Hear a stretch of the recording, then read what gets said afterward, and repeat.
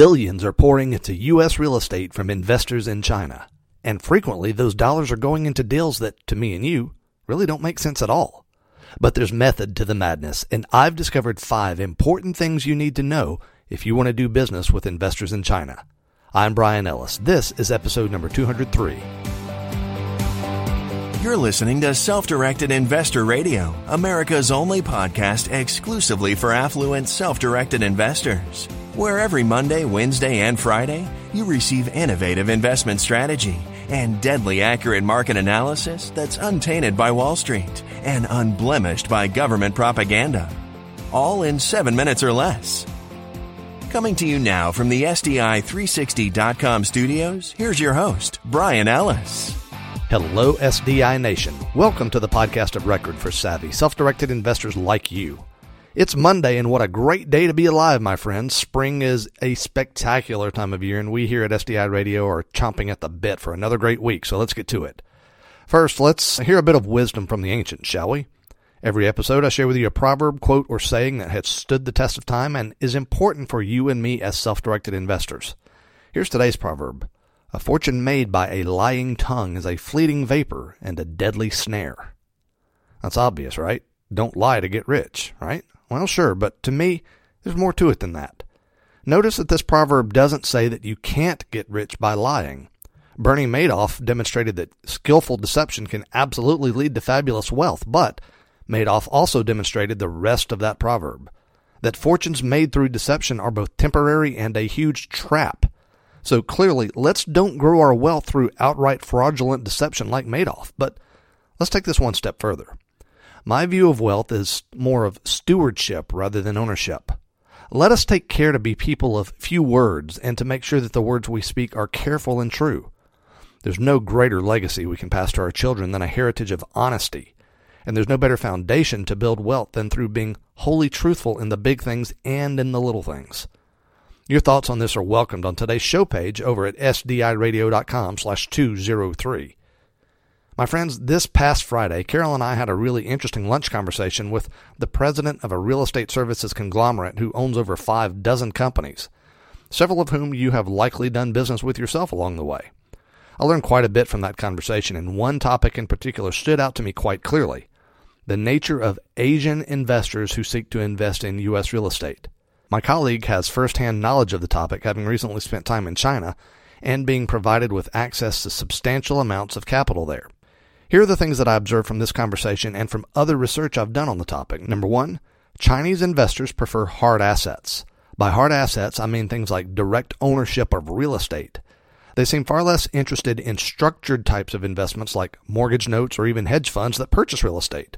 They want real estate, real direct ownership of it, period. Second, their primary concern is not return on investment. Chinese investors tend to be willing to place their capital into investments that, from my vantage point, don't make a lot of sense. Many of these investments are relatively low yielding in terms of cash flow and can easily be beaten by other alternatives, but ROI is not their primary measuring stick. Their real measure appears to be safety of capital.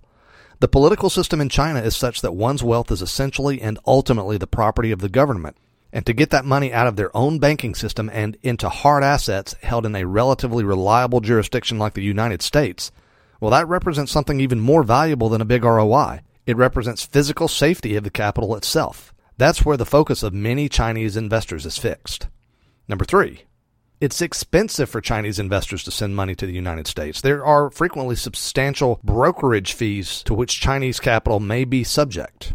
Number 4, many Chinese investors prefer multifamily residential properties as this type of property allows them to deploy larger amounts of capital more easily into a single transaction while still investing in residential property that at its core is fundamentally familiar. And finally, number 5, Chinese investors prefer specific local markets. To the Chinese investor, not all U.S. real estate markets are the same. Now, clearly that's true, but it goes further than that. Not even all strong U.S. real estate markets are the same.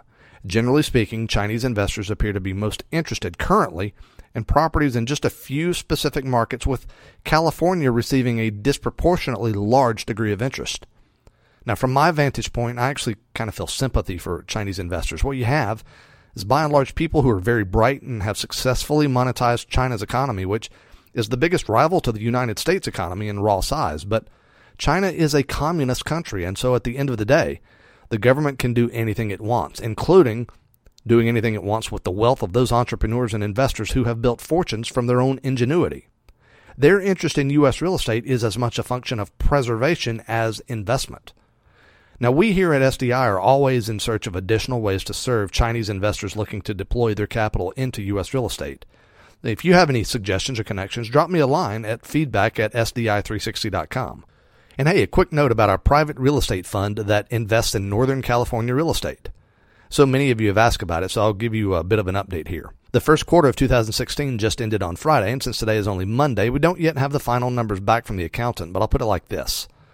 The total return for the first quarter alone appears to be solidly in the double digits. That's not an annualized return. That's just for the first quarter. So things are going really well, largely according to plan. Thankfully so. Now, my friends, always remember this. Invest wisely today and live well forever. Thank you for listening to Self-Directed Investor Radio with Bryan Ellis. Don't miss a single episode. Be sure to subscribe to Self-Directed Investor Radio right now on iTunes, on Stitcher, and at SDIRadio.com. Your feedback is always welcomed via email at feedback@SDIRadio.com. This show is for entertainment purposes only and is not intended as legal or professional advice for your situation. Content is the property of the Self-Directed Investor Society.